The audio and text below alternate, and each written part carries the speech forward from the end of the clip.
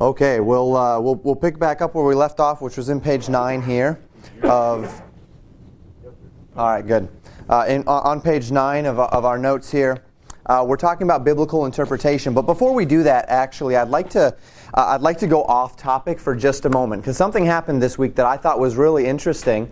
And I wanted to kind of draw a link. We're not talking this time about the Christian family and fatherhood and all of those things. We talked about that in our last series. But if you follow the dumpster fire that is political discourse today, something really interesting happened this week between President Trump and Kanye West when they came together in the White House.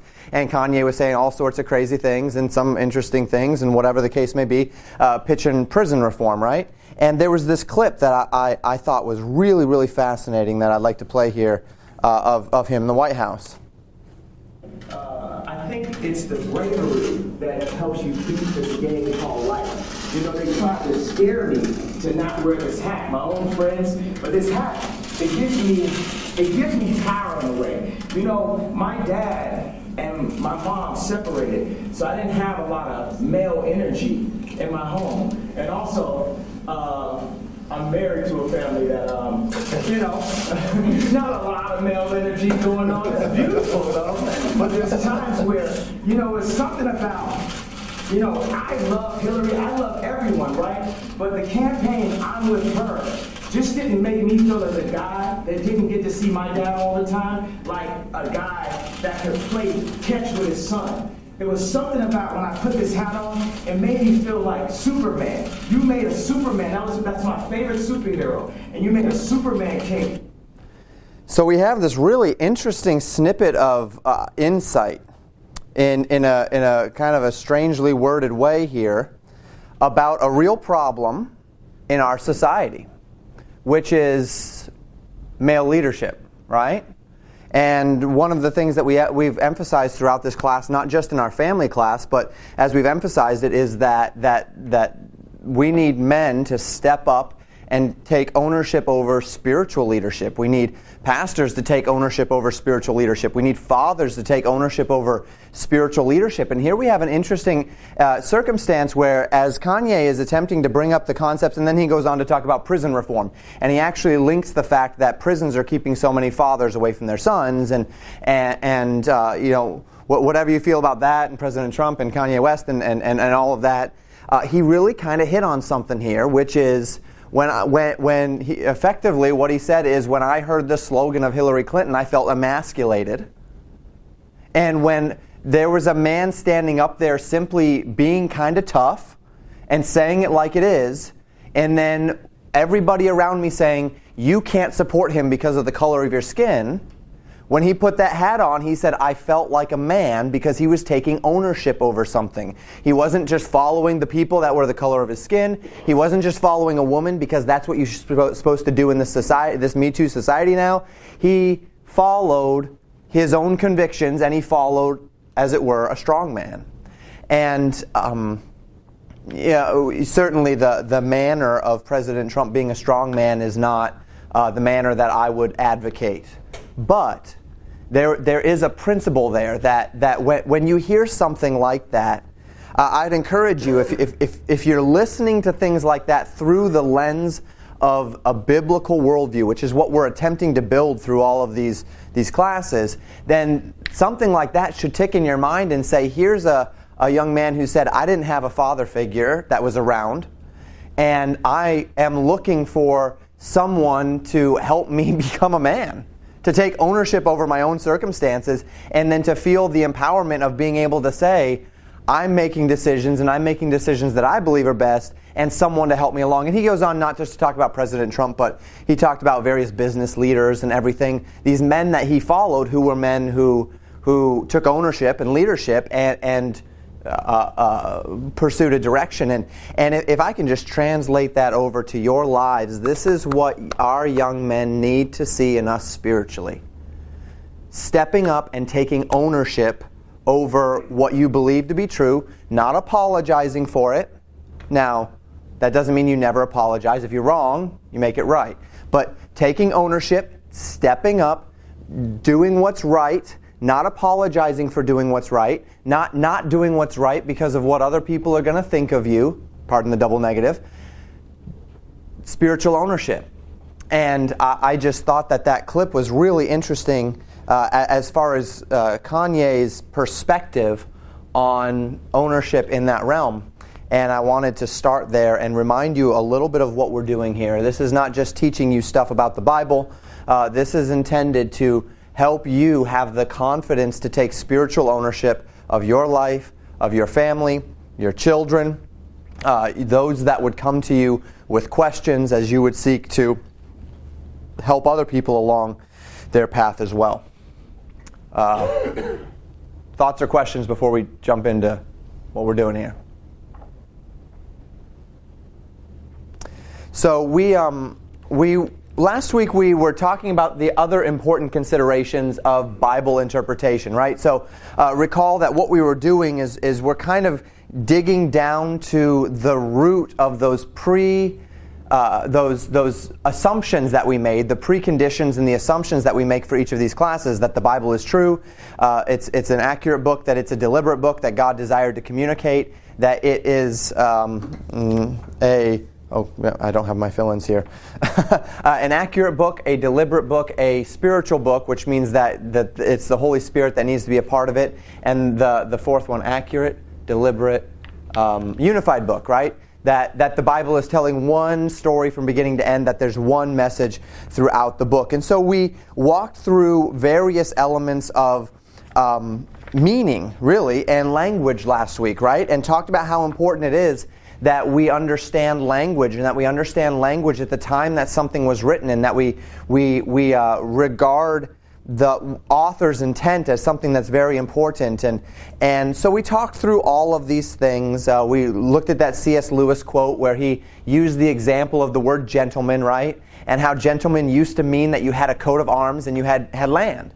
And then at some point, someone said, well, the most important thing about a gentleman is not that he has a coat of arms and land, but that he acts like a gentleman, that he is chivalrous, that he is kind. And so we're going to start saying that you can be a gentleman even if you don't have a coat of arms and land. And what C.S. Lewis argued is that that's all well and good as far as empathy and sympathy and all of those things are concerned. And it's even emphasizing rightly that the most important thing about people is their actions and such, but it ruins the word. Because now, gentleman is no longer a descriptive word. Regardless of how I feel about a person, a description of him, a gentleman is a person that has a coat of arms and land. Now it is a word that is based upon my feelings for that person. Is he a gentleman? Is he not a gentleman? Now it's based upon a subjective perception, which means the word no longer has any real value. And then he, of course, correlated that to the word Christian, and that we can say all sorts of things about maybe that person that doesn't go to church and has never read their Bible is more Christian than the guy that sits in church every week because that guy is a hypocrite.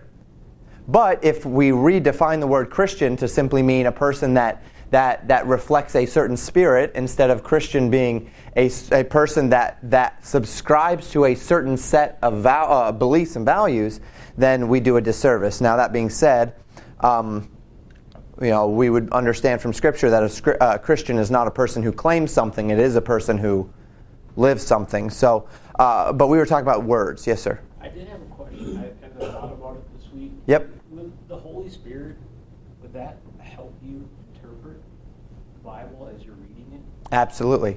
And we are going to get into... Because it feels like a lot of times... Yep. Like if I look at my reading today versus 5 years ago, there's a difference between, like, kind of the words jump out of the page, so to speak. So when we talk about the roles in interpretation, the final one that we're going to talk about is the Spirit's role. And you're absolutely right that the Holy Spirit not only has a role, but has a primary role. And there's two elements to what you're talking about. So you talk about the idea that things mean something different to you now than they did 5 years ago. There's two elements. Number one is that before a person has the Holy Spirit, before they're saved, they can intellectually understand things, but they cannot understand the spiritual significance of them. And so to that extent, because they don't have the Holy Spirit is the one who takes biblical principles and makes them real, makes them something to us.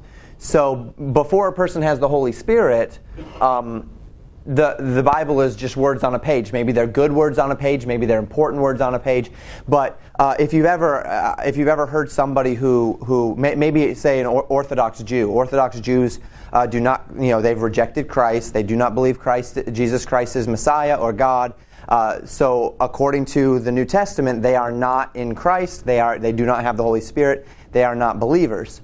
But they regard the Torah, particularly the Old Testament and particularly the first 5 books of the Old Testament, as Scripture, and they highly exalt it. So if you ever listen to someone who's an Orthodox Jew talk about the Torah, there's several people within within general conservative circles, at least, that do this regularly.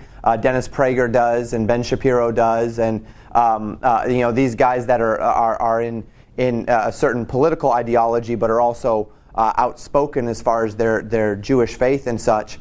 As if you've ever heard any of these guys talk about the Torah, they have this high reverence and this respect, but they do put it on their reverence and respect comes as from the same line of thinking as Aristotle and Plato, and they kind of put all these guys on the same level and have this intellectual affirming type understanding of the Word of God. But the believer has a spiritual understanding of these things that transcends that. The other element of this that I hope all of you will experience from year to year is that we call the Bible the living Word. And remember last week we said the Bible is not a living document like people think the progressives are trying to say that the Constitution is a living document, so it needs to be updated to our times, and when the person wrote it, now it's a work of art, so it is up to us to interpret the Constitution in a manner that we see fit for our changing times. And we said, no, what we need to do is we need to understand author's intent, and we need to understand words as they existed at the time to understand what it was that this person put in place, if I have any care or respect for the actual meaning of that document. And we said the same thing with the Bible. So the Bible is not a living document in that sense, but we do call it the living Word. And what we mean by that is this. I might be reading the Scriptures and a certain thing jumps out at me, and I learn tremendous lessons from it, and I grow. And then a year later, 2 years later, I'm reading that same passage of Scripture, or I'm hearing it preached, and something entirely new jumps out at me. And I sit there and I say, why didn't I see that before?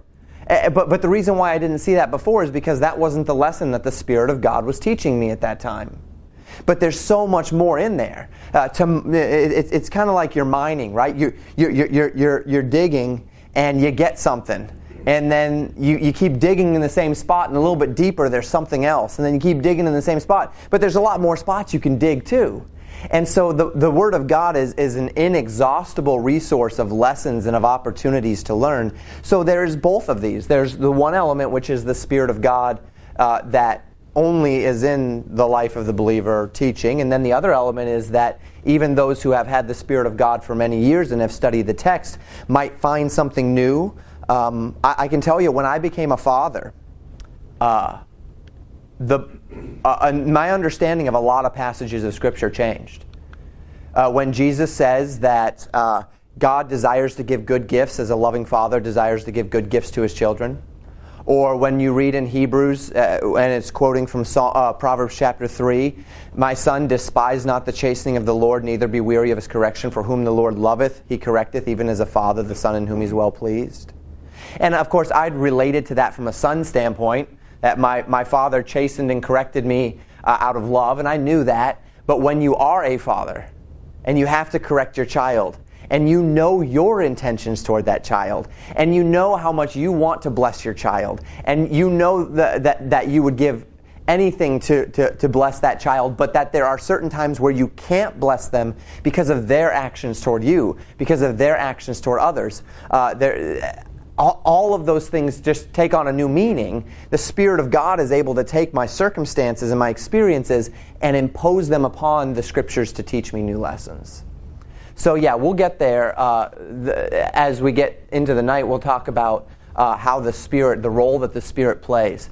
So last week we were at this types of literature. We don't interpret poetry the same as narrative, right? We don't interpret those the same as prophecy. If I'm coming into something that is narrative and focused, in other words, it's telling a story and it's intended to be historical in nature, I am going to interpret it as literally as possible, right? If I'm reading a history book, then I'm going to interpret that book, the words that are said are the words that they mean. However, if I set down the narrative book and I pick up a book of poetry, I am going to now have a shift in mindset as to what words mean and how they're used, right? Because all of a sudden we're talking about flowers, but we're not actually talking about flowers, we're talking about women. Or we're talking about footsteps, but we're not actually talking about footsteps, we're talking about marching armies, or whatever it might be. So now we have to change the manner in which we interpret to conform itself to the nature of the type of literature that's being written. So the Psalms are hymns.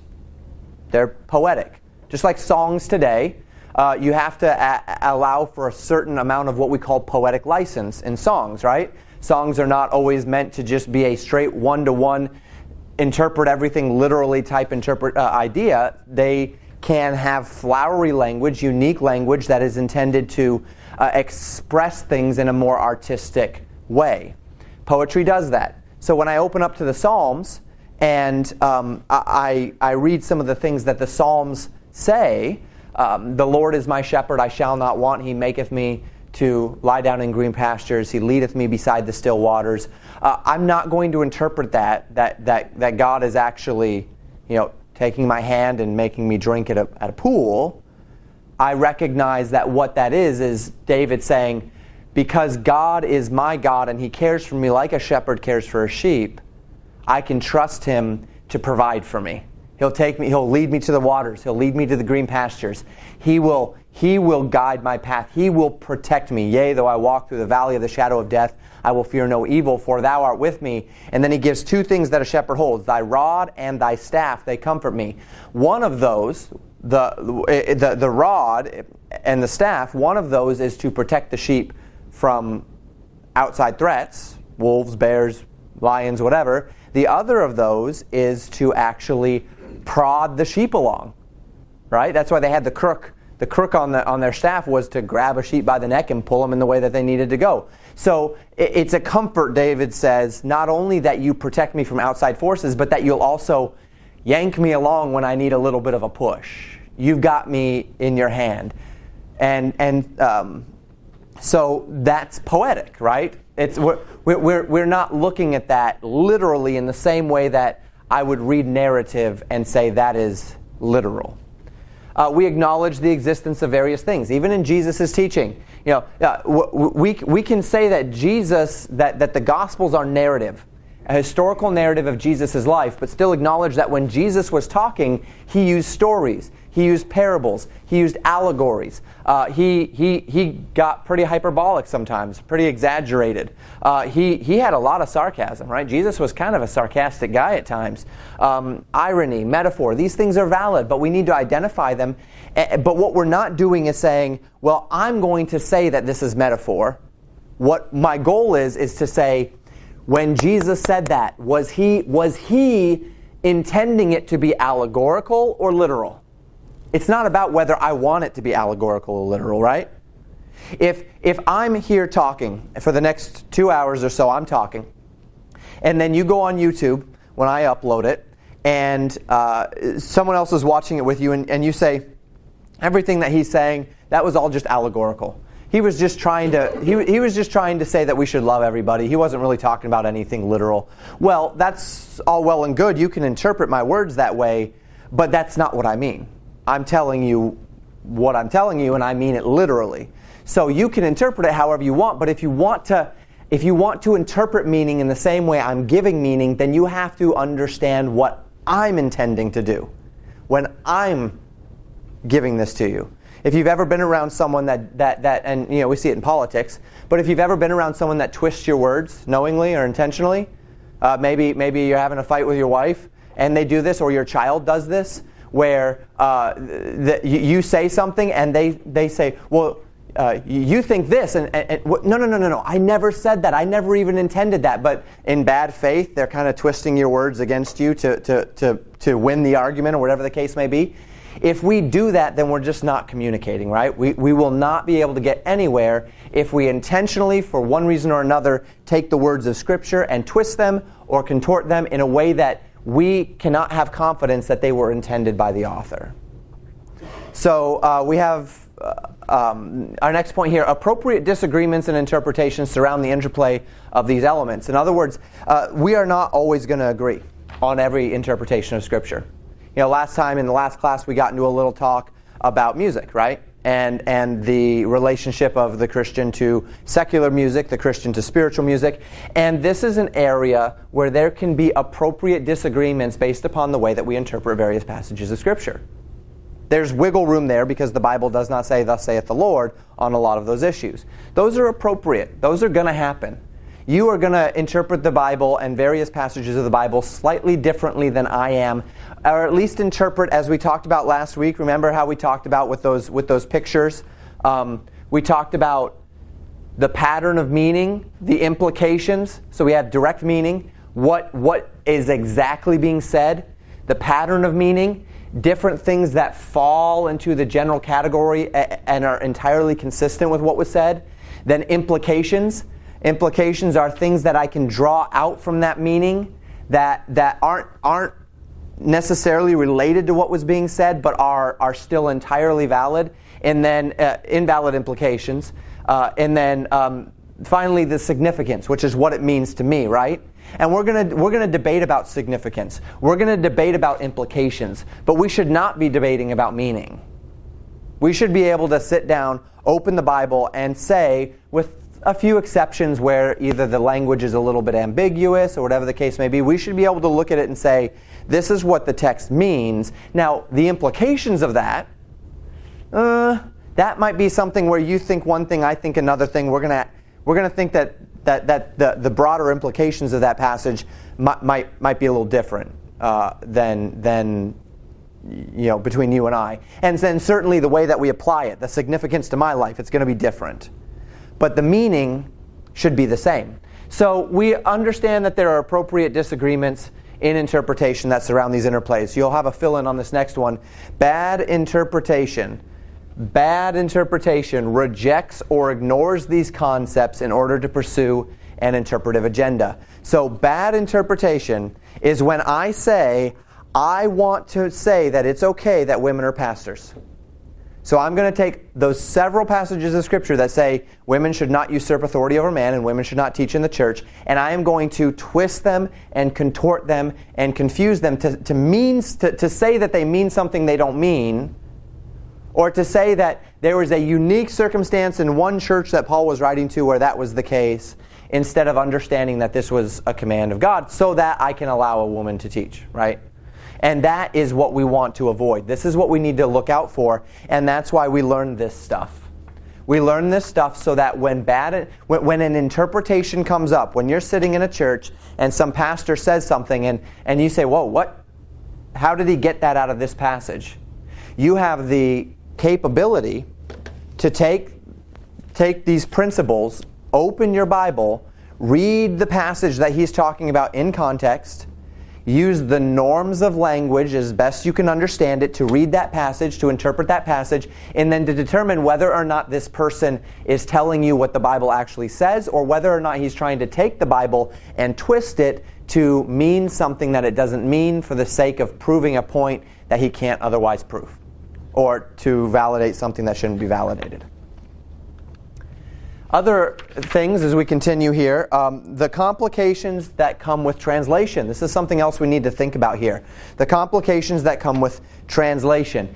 It's actually a pretty big deal to move something from one language to another. If you and you all know that, right? You've all gotten instruction manuals that have been translated from the Chinese place where the thing was manufactured to you, right? And you're trying to read in English this. You're trying to put together this, this weight set, and it's written in English sort of, but it's actually written in, they popped their Chinese into Google Translator and just printed that on the page. And it's really hard to read because of this interplay between the Chinese language and English. It's not something that you can just throw into a computer. Now it's getting better, right? Google Translate's getting pretty good and all of that. But the fact of the matter is there's still a tremendous a difficulty. You have to have someone that's very familiar, not just with the words. I mean, and I think we used this last week, right? If I say it's raining cats and dogs, how are you going to translate that into Chinese? If I just put it's raining cats and dogs into a Google Translate and send that to some Chinese person, Google might do a really good job at taking each word and putting that word into Chinese, but it's not going to be able to necessarily, I don't know, maybe they can today, identify it as an idiom, translate the idiom into the new language.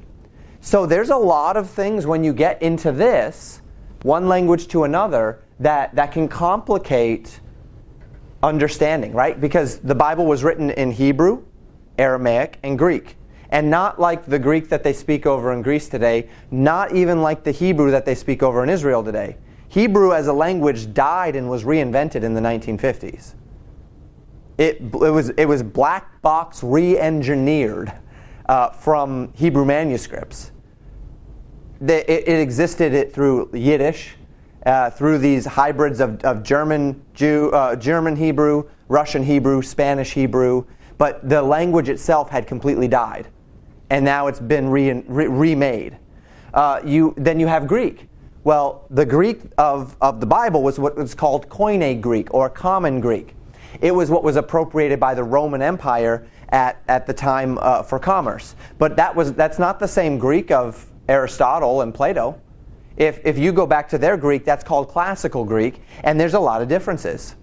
And the Greek that they speak today and that they read today, they could not open up a New Testament, a Greek New Testament, and just start reading it, even though they're Greek speakers.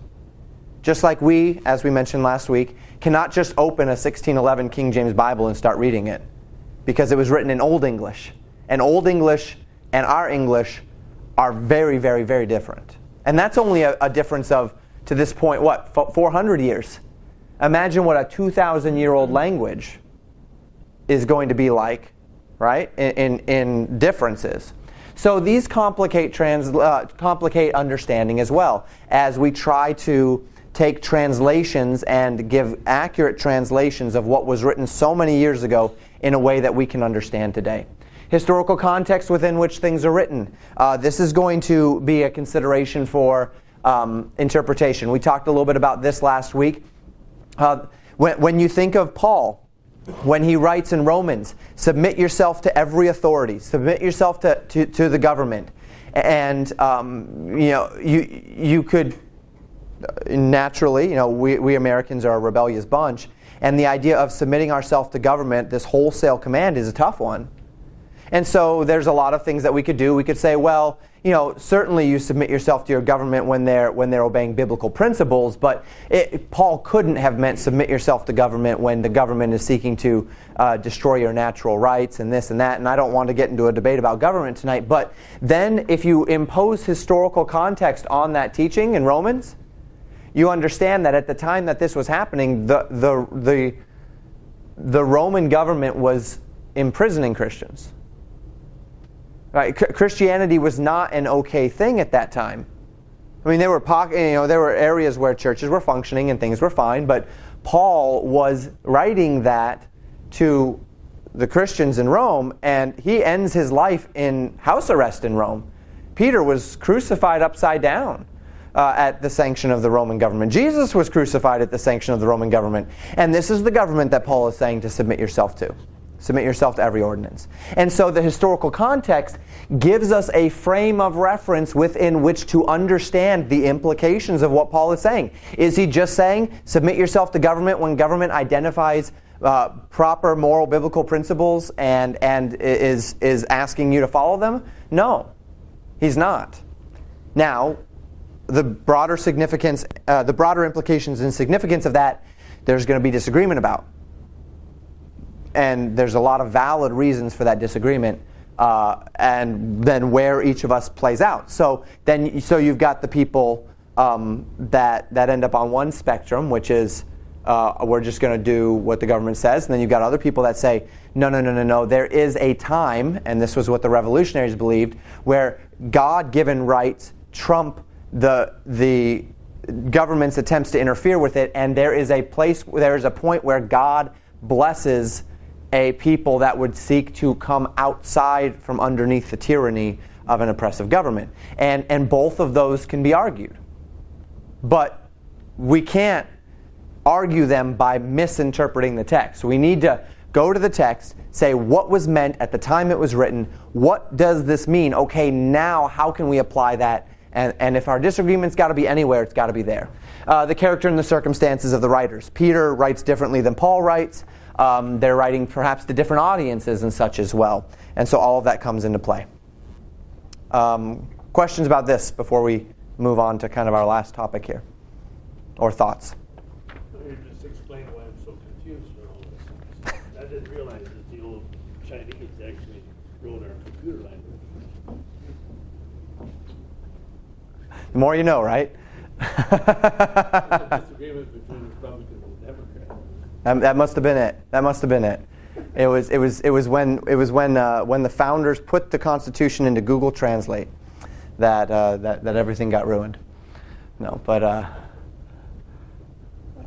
it is amazing though how much of the debate is about words, right? The meaning of words and how that applies to today. But it's somewhat of a disingenuous debate if we are willing to say, what did it mean then? And then what do we do with that now? That's where a debate becomes valid. Not what does it mean then, but what do we do with it now? I mean, it's also no different than like what's the motivating factor for why you're interpreting it that way. I mean, that's why like the liberals look at the Constitution and they interpret it completely upside down. And it's the same, but there's a motive there. Right. That's why they're reading it Their that way. interpretation just, frankly, doesn't seem to even relate to it. No, and it doesn't. Yeah, it doesn't. And that's why I'm saying, like, with this, like, the interpretation of this generally shouldn't be driven by any motive. No. And, well, justify something or behavior or sin or whatever. But it depends kind of on what people want to believe. Well, and this is why we need to be loyal to the Word of God, right? Not to an ideology, not to a denomination. If we hold loyalties above the Word of God and just knowing what the Word of God says, then we are going. And you read that we had that quote last week from Soren Kierkegaard, right? About the function of biblical scholarship, which is to take the plain truths of the New Testament and contort them so that we can continue to sin while saying we believe the Bible. And if our motives are impure, it's going to happen every time. What's going to happen in the future with the schools now interpreting and teaching so differently? I mean, they're not teaching history anymore. And what's the basis of? I mean, all of us have a certain basis of understanding of how things were, how they work, or whatever, moving forward. But now, the other generation will be at a complete loss. So we're seeing that right now, particularly with the millennials, that the millennials are really big on socialism because they've not been taught anything else, right? They were not around for the Cold War, but they've not been taught about the dangers. And they haven't even come close to fighting a war. Right, and so yeah. They don't know the value of life or death. Right, other than, there were the ones in Afghanistan. Right. And especially because the particular wars that we've had, I mean, really, going all the way back to Vietnam, the United States goals in war have been so muddied, right? There's been no, even Korea, there's been no, like, objective. We do this and win. They've actually stopped the objectives from being able to take place. And because of that, there is this tremendous fuzzy thing as it relates to even those that have fought. And maybe that's why they don't understand Trump, in that he says, I'm in it to win. Period. That's a possibility, and there's some other things that we could talk about related to Trump and this concept of winning that have really put millennials off based upon their philosophy and the way they're raised. But what's interesting is that, see, we had this gap, right, where people trusted the school system, and then there was this really heavy gap where people didn't understand what socialism and communism was because Cold War's over and everything, and then but they're learning in school now that that all this is good, that we want socialism, that we want communism. They're being told that it's good. Right, and they're not being taught the truth. But now we have this amazing thing called the internet, right? Most education is not from probably about 5 years ago on. What we're finding is that most education is actually not done in school. School is becoming semi-useless. It is becoming a babysitting organization and an indoctrination organization. Companies are beginning to realize that if they hire people that have college degrees, that these people are entitled, that they expect they don't want to work up the ladder, right? A lot of them they have to do all the on-the-job training anyway because they spent all of their time in school partying and being an idiot, and so you still have to train them, and they're entitled, and thinking that they should be able to step out and start at the top and not have to work their way up in an organization, and then they're easily offended and they don't handle authority well. And so people are starting to realize that, well, maybe it is that I want the self-starters. They don't have to have got... the degree is not as important anymore as maybe it used to be to businesses to see, right? And I think we're going to see more of that. I can get online and I can watch classes from Harvard on YouTube. Professors teaching any number of subjects. They've got free Bible classes from Dallas Theological Seminary, from a lot of major seminaries that I can just sit down on YouTube and watch anytime I want. And if all of this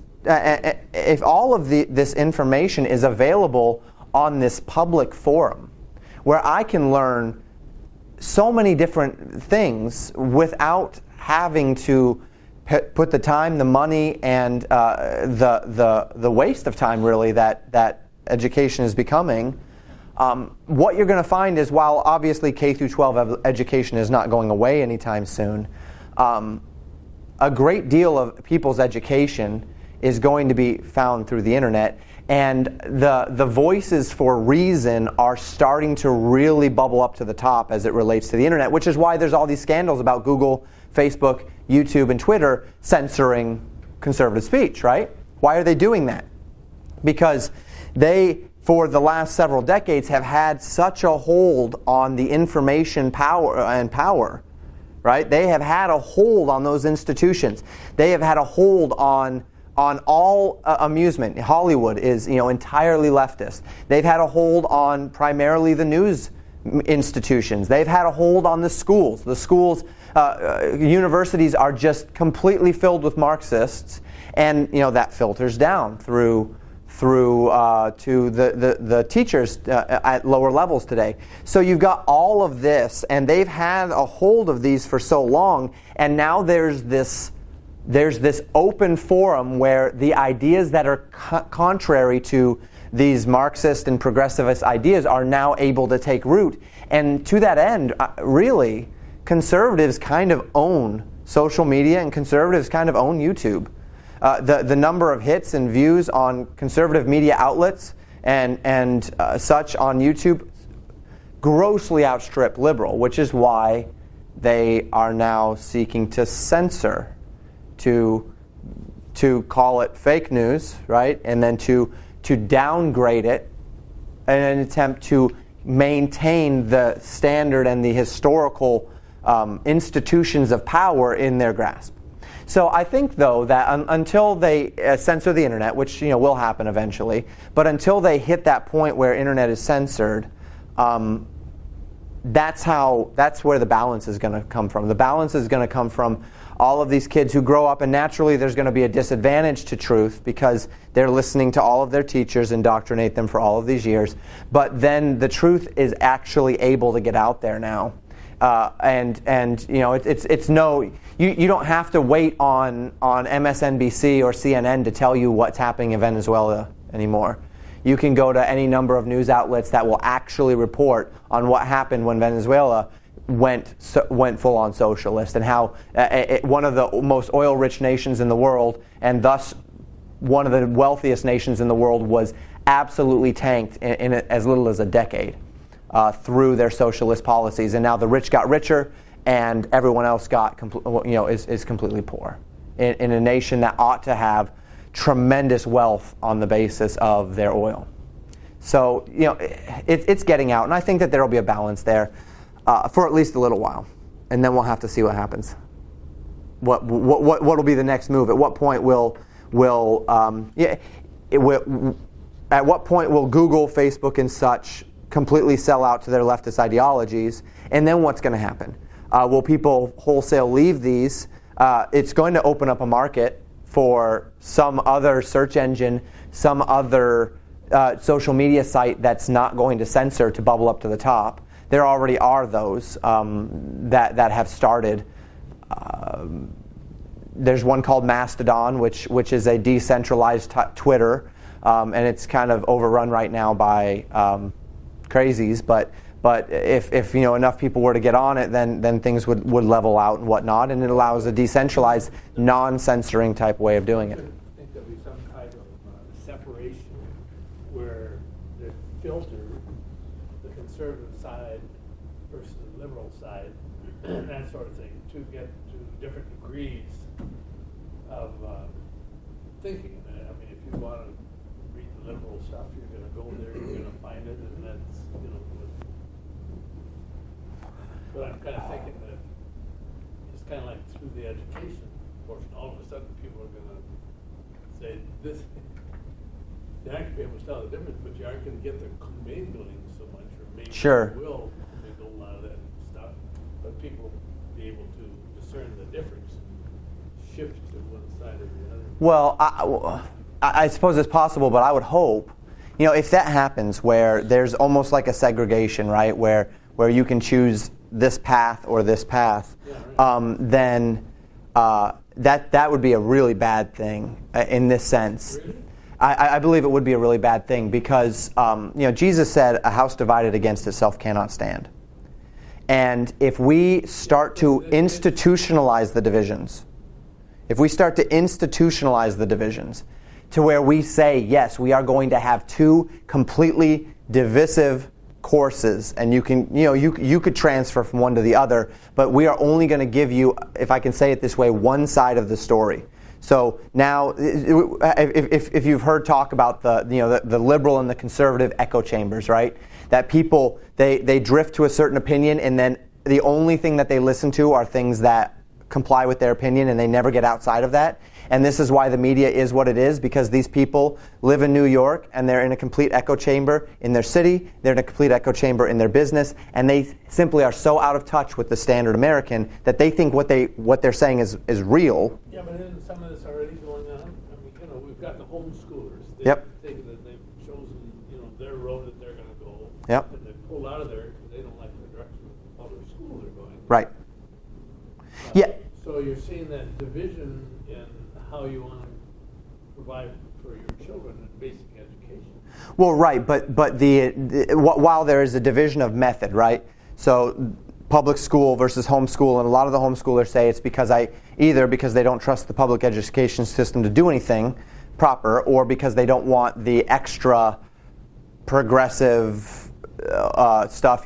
I don't want my children learning about STDs in third grade. I don't want my children in sex ed at third grade. That's ridiculous. That my children should have to have that. I don't want them being introduced to homosexuality and transgenderism in kindergarten, which is what they're trying to push now in the school systems, that kindergartners are learning about these things. I don't want that, so I don't put my kids there. So yes, there is that. But at the same time, if I'm a good parent, see, the solution is not for me to simply put my children into my echo chamber, right? The solution is for me to say, I'm going to get you out of their echo chamber so that I can teach you everything. So that I can tell you this is what we believe, this is what the Bible says, and then in the appropriate time I can talk to them about these issues and help them say this is what they believe, this is what we believe, this is why we believe it, this is what they say. Listen to that person, read the article, read the book and then read the Bible and then understand where we're coming from. Know the other side. And see, the echo chamber says we don't even know the other side. The other side is just the enemy. So because the other side is just the enemy, now we have this sort of a state in this country where Cory Booker can get up as a senator and say that anyone who supports Judge Kavanaugh is evil. Like, he used the word evil of anyone who would believe that Judge Kavanaugh should be confirmed.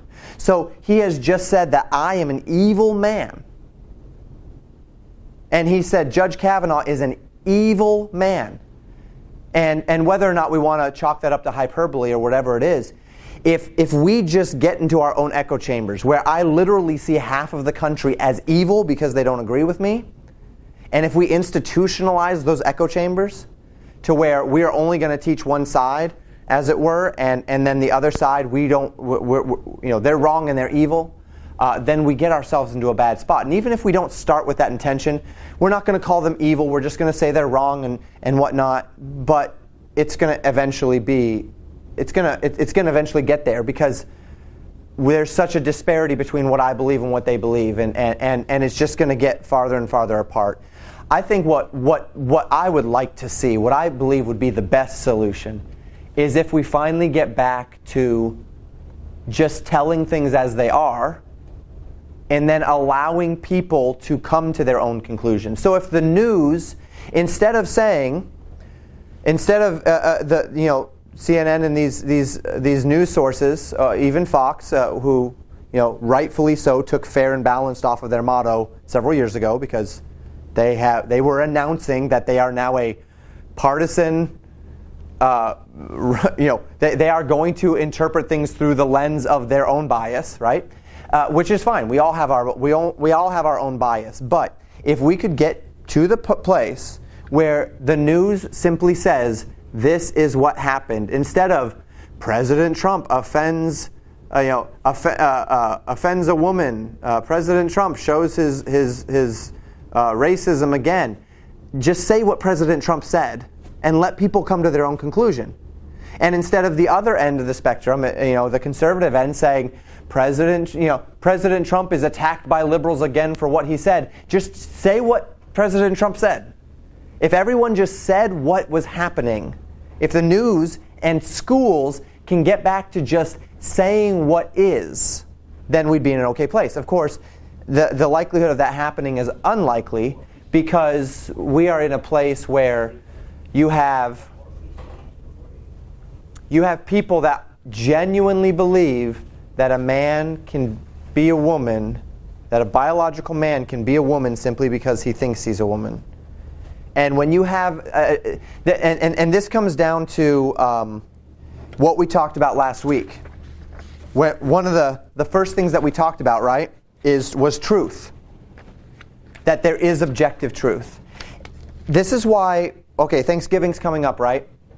And Thanksgiving is that dreaded time of year when politics is life in America, because you get to sit down with all of your relatives that don't agree with you, and everyone gets to fight around the Thanksgiving table, right? And the problem is this. We are fighting a battle of ideas, but we're not even on the same playing field. We're not even defining our terms the same way. In other words, a person says, well, it's so transphobic of you to say that a biological man can't become a woman. Well, wait a minute. Let's define our terms here. What is a man? Can we settle on a definition of what a man is and what a woman is? See, because you might have a different definition of what a man is than I. I'm going to go into a biological book, and I'm going to say XX chromosome woman, XY chromosome man. I am going to go to an anatomy book and say certain body parts man, certain body parts woman. I am going to go to the Bible and say He has made them male and female. That's my definition.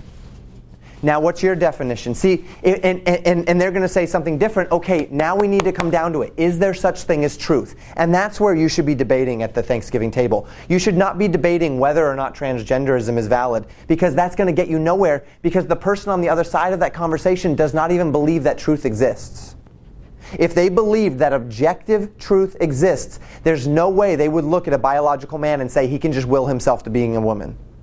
But they do not believe that objective truth exists. But if you cannot come to an agreement about objective truth, then you're just whistling in the wind with the rest of the stuff. How am I ever going to convince a person that a biological man cannot become a woman if they don't believe that there's such thing as truth? We're not even standing on the same foundation. We're reading a different dictionary. We are not, when I say the word man and when I say the word woman, I'm not defining it the way they are. This is why the norms of language and the understanding of truth. So we're talking about this as it relates to the Bible, but everything that I've already given you, and we've gotten not very far tonight, but everything I've given you doesn't just apply to the Bible, does it? This applies to every element of disagreement. And so when people say we need to find common ground, this is what that should not mean. Common ground should not necessarily mean that we kind of try to dig down to a place where we can agree on an issue. Finding common ground should be, can we agree that there's such thing as truth? Like something that is true no matter what I feel or think. And if they say no, it's not even worth talking to you then. It's literally not worth talking to you. If you are not willing to say that something can be true whether I like it or not, that truth is not completely dependent upon opinion, then I guarantee you we're not going to get anywhere in any sort of a conversation. Because I can give you evidence all day, right? I can put statistics in front of you. I can put whatever it is in front of you, and it's not going to change your mind if you don't believe in truth. And then the next thing is, so if they believe in truth, if they believe that 2 plus 2 does equal 4, and that regardless of whether or not I feel like 2 plus 2 equals 4 today, because I want 5 cookies, but I said I'll only have 2 plus 2 cookies, but I want 5 cookies, so I'm going to say 2 plus 2 equals 5 today so I can have 5 cookies, because that's how I feel today, right? This is kind of what's happening in discourse today. But if we can agree that 2 plus 2 always equals 4, even if that offends me, even if that means I can't have my cookie, then the next step is, can we agree to define what a cookie is? So that when I say I'm going to have 4 cookies today, and then I go and I get 4 packages of cookies and I eat them all. And so my wife was expecting me to eat 4 cookies and I ate 4 packages because I have redefined the term cookie to mean what I want it to mean. So after we understand that there is such thing as truth, the next thing is, let's normalize our language. Let's define our terms. Let's understand, you need to understand what I mean when I say cookie. And I need to understand what you mean, what you understand a cookie to be. Oh, wow, what a waste of time having to go through all of this. That's right. That's why civilization builds up over time, right? So that we can sit on the precedent of hundreds of years of civilization so that we don't have to go through this rigmarole every time. But when the argument becomes disingenuous, then I have to start all the way back at the beginning. And I build from the bottom up. And I build from the basic to the complicated so that what I am communicating can be received in like fashion. And so that's what I'd like to see in this country. What would I like to see with education? What would I like to see with politics? What would I like to see with news? I'd like for us to just come to the point where we're all so sick of it that outside of the extremists on both ends, all of those centrists, all of those people in the middle that just say, I'm sick of this, I'm exhausted, I'm ready for some sort of communication here. My hope is that they will all just say, look, politics, schools, we're going to quit trying to pump ideologies and we're just going to find a basis again of communication, and then we're going to let people's ideologies form from that basis. But is that going to happen because of the fact that we're not even agreeing that there is truth anymore? Very unlikely. So what's the most likely path, or perhaps the best alternative? Kind of like what you said, Chuck. But I don't think that we can. What I don't think we can do is I don't think we can be one nation that has two echo chambers. I think there needs to be an amicable divorce, and that's not going to happen either. People have to have this corridor of thought that they can operate within. Because if you leave all this other garbage or stuff throw you off track, yeah, you're not going to get anywhere. Well, right, and that's where the church has failed. Because if the church was doing its job of reaching out to culture, then that corridor of thought would have already been defined. In other words, if I regard there to be a moral authority higher than myself that has already settled all of this, all of the basics for me, and then it's my job just to take that and to apply it to life and society and whatnot, then we're fine. There's a corridor of thought. Yeah, but because the church has failed at that, there's a void. And it is written. Mm-hmm. Yeah, it's just not being taught. Changing deals, such as right. the interpretation of the internet interpretation, where everything just gets all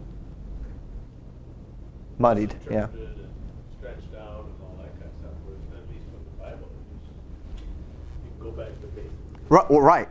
But people have to hear it first, and that's where the church has really failed. And not just because the church isn't getting people to hear it, but because once again the church has also been sucked into this mess of not agreeing on what the Bible says, right? That's why there's so many different denominations. Yep. Yeah.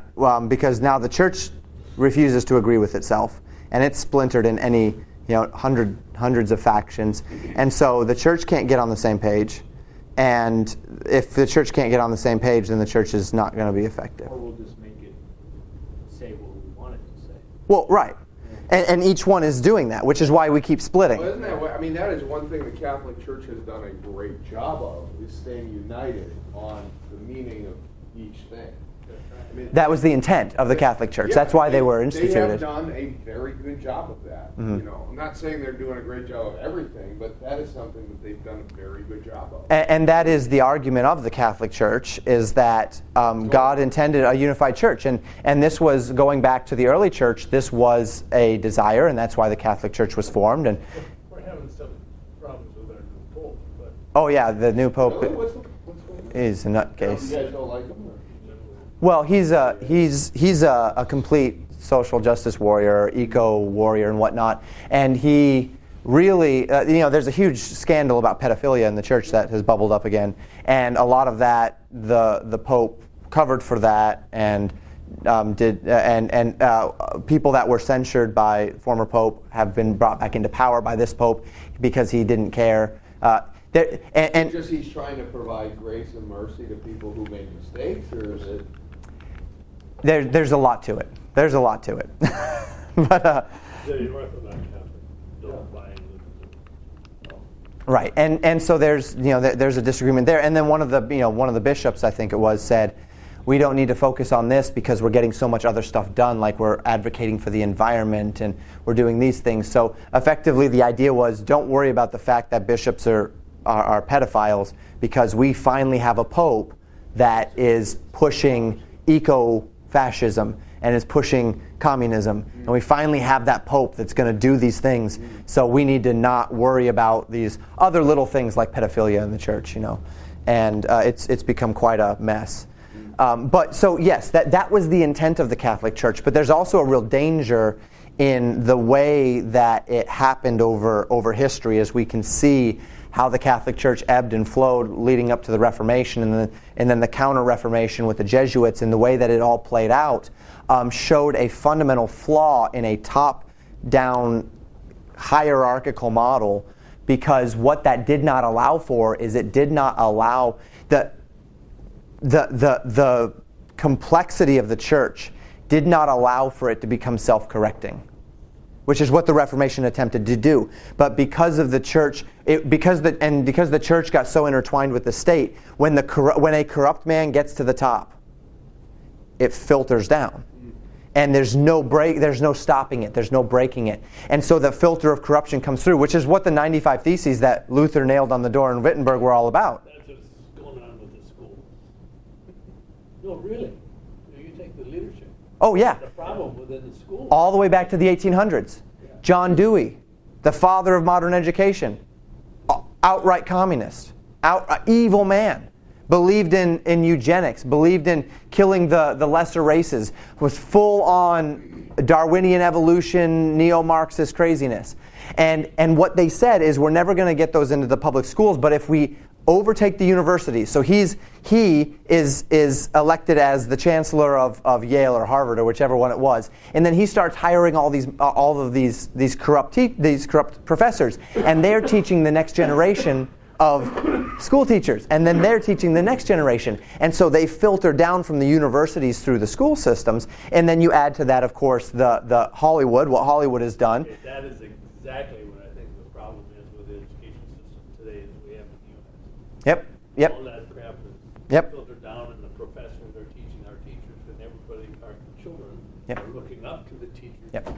And the worst thing that ever happened was was it the NEA? Is that the National Education Association? NEA. So the federally instituted Education Association, right? What that did. So the reason why America was incubated from these horrible policies for so long is because local schools were so local. So you had people that were teaching in the communities, and they were a part of the community, and they were more invested in their community and their community's values than they were invested in an ideology, and there was a protection. But then when they elected this mass organization that now controls all schools, right? The more federal they make the school system, the more right now each state is still allowed to choose their own curriculum, right? But if they do a federally mandated curriculum like Common Core, right? That's what Common Core was. Now it's stripping more power from the states, which is also stripping more power from local governments. And that decentralized nature of local governments choosing their schools, choosing when to build their schools, choosing who their teachers are going to be, people electing who's going to be on the school board from their communities. This is protection. I mean, this is why enumerated powers was a thing in the Constitution, right?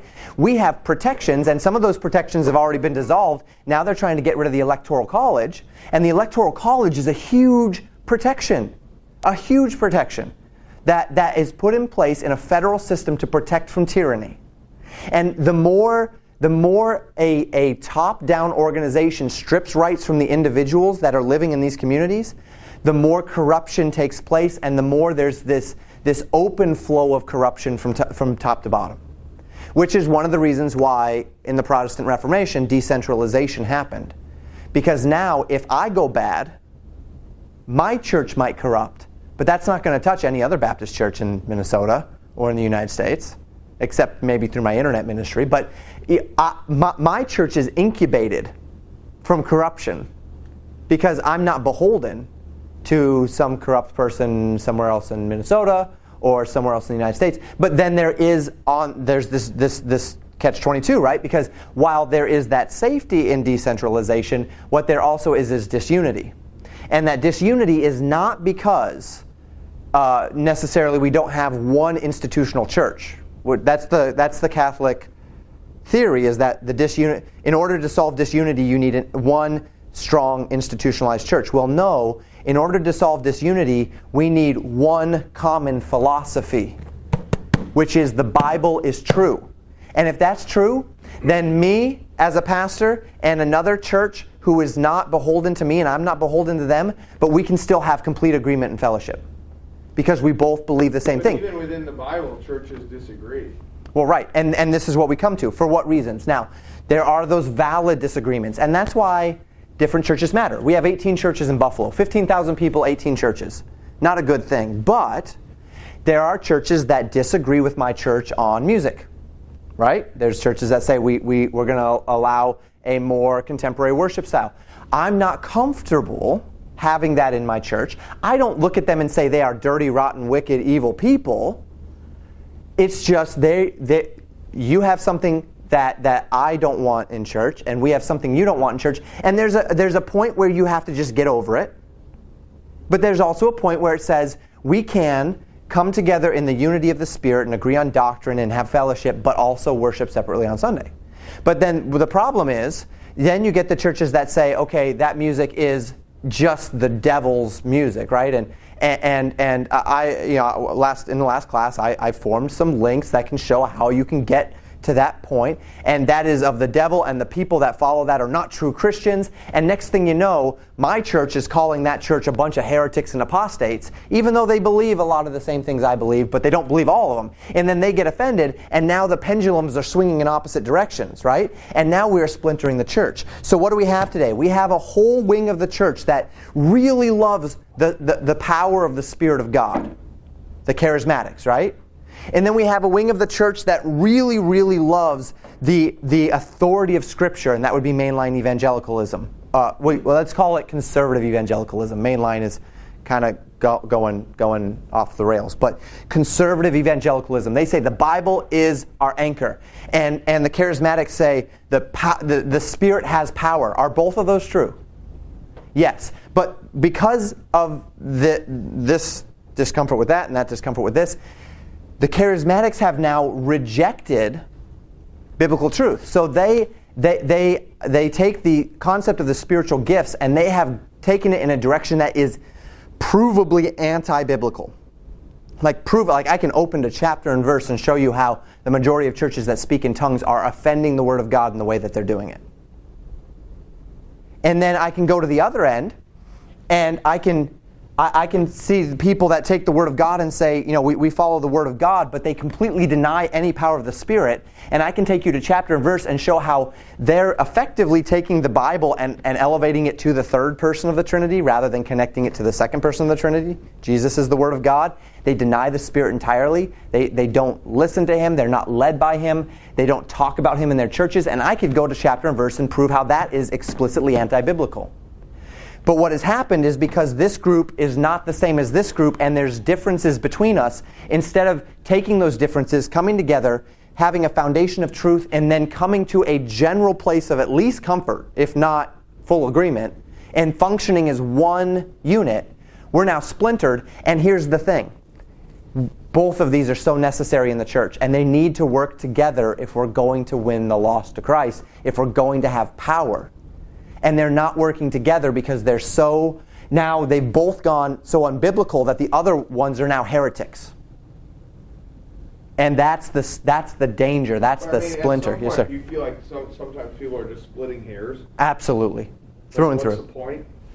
Yeah, absolutely splitting hairs. But to them, it's not splitting hairs. Well, right. It is an absolute conviction to them, and this is where teaching has to come in. So I've got a family in my church. They showed up a couple of years ago, and this family. Now we're a very conservative church. We're a family-oriented church. This is not actually unusual for our church, but they come in and they've got 8 kids now. All their girls. They've never worn pants in their life, only skirts, and skirts down to their toenails. Okay, long hair. They don't cut their hair. Long hair, long skirts. Homeschool family. No TV. No video games, no TV, no movies, nothing. Like they don't own. I don't own a television either, but like nothing on the computer, nothing. Right? They are just poof. And when they came to our church, it was these are biblical commands that we are conforming to. Now, over time, through my teaching, they recognize that what that is called is legalism. That what they have done is they have elevated what are fine standards. It is fine for them to live that way, but they've elevated it to where if you don't live that way, there's something wrong with you with God. So now what they've done is they've balanced out, and they can give, and I can give them too, all of the virtues of that way of living. And there are legitimate virtues to that. No screens, women dressing like women, and elevating the concept of biblical femininity. The idea of long hair on women is connected to the idea of women in head coverings and having power on their heads, and it's a sign of submission and proper orientation to the biblical authorities in their life. And all of that is okay, absolutely okay, as long as they're not trying to say I'm sinning for not having that same standard. And so they can now be in our church, and my wife wears pants, but my wife will not wear pants over to their house. And this comes down to another principle called the weaker brethren principle, which is that if I identify in my life a freedom that I have in Christ, but someone else feels as though they don't have that freedom and is offended in conscience by that freedom because they're what's called the weaker brethren, and this is not a derogatory term, it just means that their conscience is more sensitive. If I cause them to, if I go up to them, and I go up to one of these young girls, and I say, look, you don't have to be in skirts all the time. Wear a feminine, modest, loose, not form-fitting pant so that you can be a little more active today. You know, we're going to be, we went over to their house on Monday and cut a bunch of wood, and those girls were out there in their skirts hauling wood, right? Put on some pants so that you can haul and so that you're not going to catch it on the twigs and the sticks and whatnot. Just go ahead and put on a pair of pants. And if they do that, feeling as though it's wrong, they have sinned. They have sinned. Because what the Bible tells us in the weaker brethren principle is whatsoever is not of faith is sin. Which means So this is how the scenario plays out. Wow, we're way off topic. This is how the scenario plays out, though. Okay? This is how the scenario plays out. I believe that wearing green shoes is a sin, right? That's what I believe. Green shoes, that is sinful. So I am talking to someone else, and they're like, look, dude, green shoes are not sinful. Just put on a pair of green shoes. Well, I love you, and I know that you know the Bible well too, but I don't think it's right to wear green shoes. Look, just put on a pair of green shoes. It's not a sin. There's nowhere in the Bible that says green shoes are a sin. Just put on a pair of green shoes. And I say, okay, and I, thinking that I am doing something wrong, put on the pair of green shoes. And now I'm walking around with green shoes, believing that it's a sin.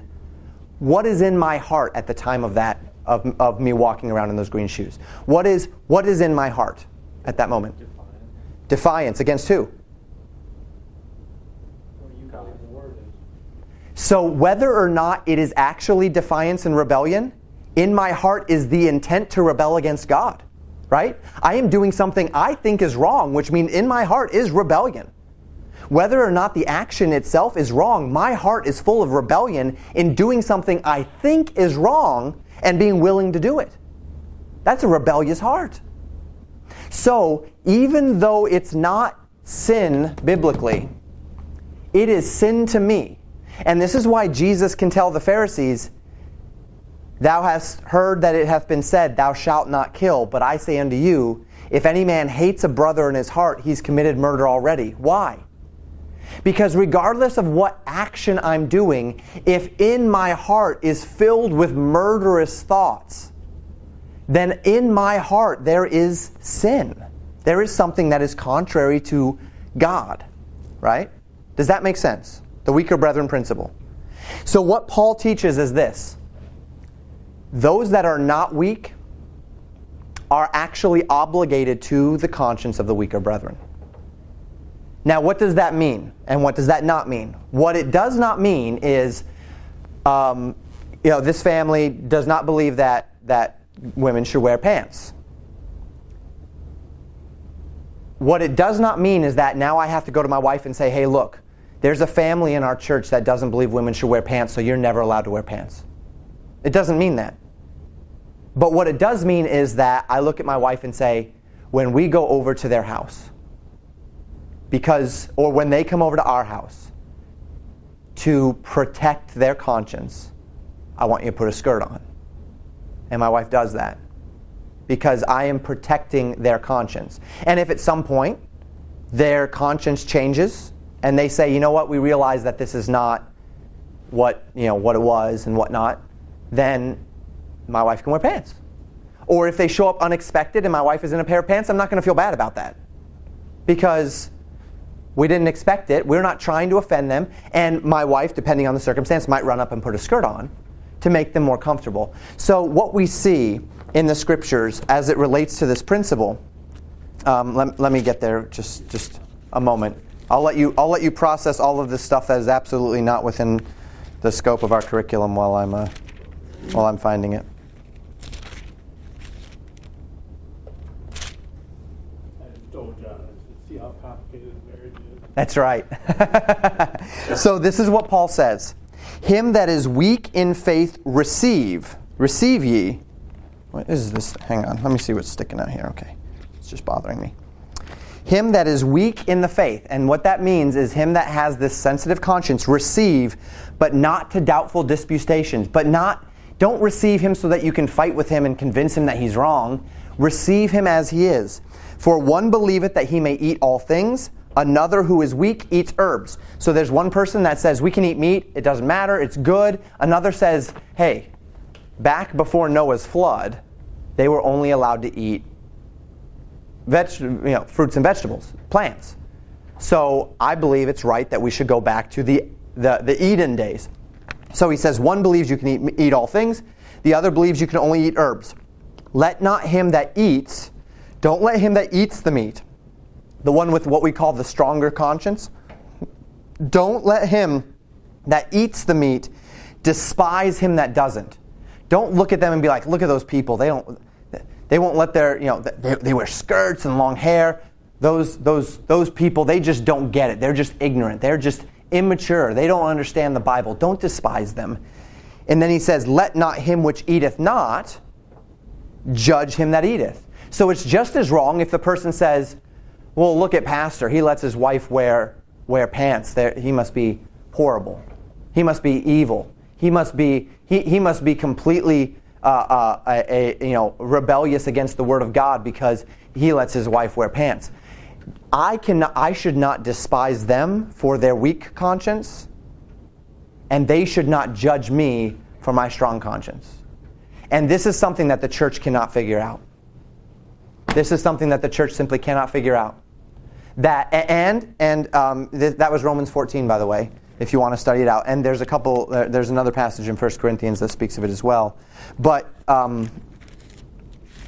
as Paul continues here, he says, he talks about meat and whatnot. Let me see if it's in this one or if it's in 1 Corinthians.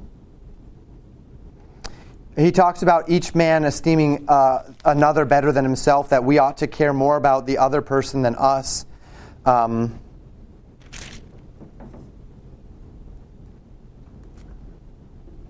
Verse 22 and 23 are important. He says, hast thou faith? Have it to thyself before God. Are you okay with your wife wearing pants? Okay, let her wear pants before God. And blessed is the man that doesn't hold himself under guilt for the things that God has allowed you to do. But don't offend another believer in Christ in order to stand on your liberty, in order to stand for your rights and your freedoms in Christ. Don't offend a brother. It's not worth that. Stay unified. Why? For whatsoever is not of faith is sin. That's why. Because it is sin to them if you compel them to do something that they don't believe is right. Because what you're doing is you are encouraging them to foster and to allow the rebellion that would be in their heart if they feel willing to do this to come to pass. Which means I'm literally encouraging them to sin, even if I'm actually trying to get them to figure out that it's not sin. The one in 1 Corinthians, which let me just find real quick, talks more about how important it is that the strong in faith, the ones that believe they have freedom, bind themselves to the conscience of the weak.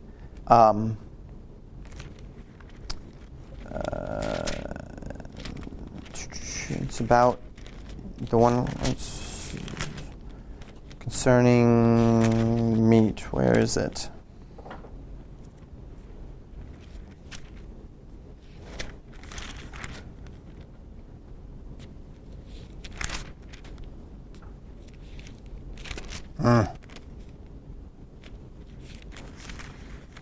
Maybe it's 2 Corinthians. Maybe that's why I'm not finding it.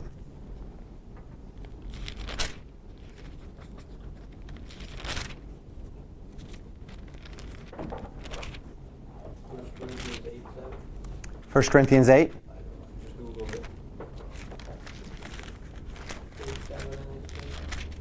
Yeah, I don't have Greg here to Google it for me tonight. Yes. Yep. So one extra cookie. Jamin gets the other 5.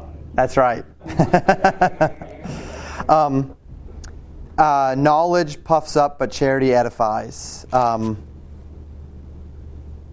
Take heed, verse 9. Thank you, John.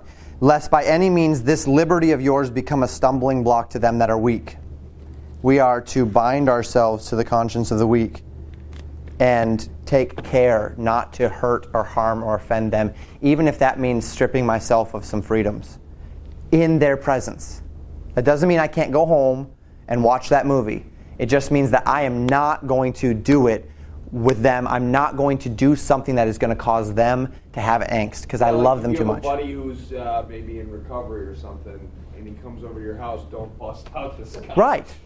Exactly. Well, and that is exactly it. You know, don't bring out the alcohol if you've got a buddy in recovery, or if you have someone that doesn't, you know, that doesn't doesn't drink. If he's okay with other people drinking, that's one thing. But if he's offended by drink, I've got a guy in my church who is so averse to alcohol that he will not even go to a restaurant that serves it. How ridiculous would it be for me, how offensive would it be for me to invite him out, say, hey, I want to take you out to eat, and then take him to a place that serves alcohol? That would just, come on, we're not even going to be at the bar. Just get over it, kid. Well, no, don't get over it. If that is an extension of his faith, and he can defend his thought. Why should I? Okay. What restaurants don't serve alcohol? I have no idea. I'll take him to McDonald's. Perkins. Yeah, Perkins maybe. Yeah, IHOP maybe. You know, are those up here? I don't know that IHOP's up here. Hamburgers. Local cafe at Laguna Vista, no alcohol. Kind of forgot you were there, Tom. Thank you. We need to put a Tom face up, like on the speaker. Yeah, we could do that too.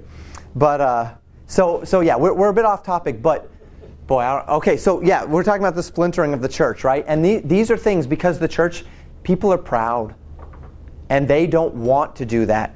They don't want to go out of their way in love for a brother. And so instead we say, and this is kind of, like I said, where the Catholic Church went wrong. They said, we're going to unify a lot around traditions rather than unifying around concepts. And then these other churches said, well, no, we need to be unified in concept, but not in tradition, and they splintered, but now we're not either. Now we're not unified in concept or tradition, and we're kind of in the worst of both worlds right now, where the church is splintered ideologically, because now you have so many churches that have ignored this book in order to get more people in the seats, or have ignored this book in order to follow some sort of philosophy of whatever. And then you've got the people that are holding fast to this book, and they won't talk to each other. And there's so many good people in these churches where they're ignoring the book because, for whatever reason, people go to these churches because they've got good programs, or they've always known it, or they're comfortable there, or whatever it might be. Or there's that one teacher that they really love, and yet the whole philosophy of the church has problems. And then you've got these people that are really holding the fort, and they're reading the Word of God literally and trying to do their best to follow it literally, but that makes people grumpy because it offends their pride and all of these things. So the church is in a really, really bad way today. And the only solution, of course, is revival, which is when the Spirit of God just works in the hearts of people en masse to be brought back to a place, to be brought back to the foundation. In other words, when God's people all get brought back to the Bible. And to tell you the truth, the thing that is most likely going to do that is persecution. Because right now, it's pretty cool to be a Christian, right? It's pretty cool to be connected to one of these churches, and pastors make a lot of money today, and you've got these celebrity pastors, and it's still a big cultural thing. But when it becomes hard to be a Christian, when being a Christian, when associating with the Bible, even in a loose way, means that people, kind of like what Antifa does today, right? It means people are going to spit at you and they're going to run you out of restaurants and they're going to start to, you're not going to get a job because you're a Christian, and all the things that are kind of already starting to happen a little bit. When that happens in full, then it's not going to be the in thing anymore, and then the only people that are going to be left in the church are the people that really mean it. And once it's only the people that really mean it, then we'll find our unity. Persecution has always been one of the greatest. Persecution purifies the church.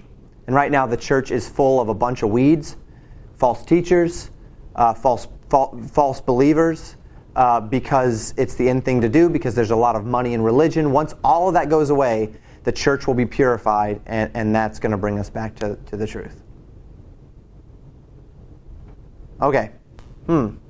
Other thoughts on this since we're here? Hopefully it was edifying, if not relevant.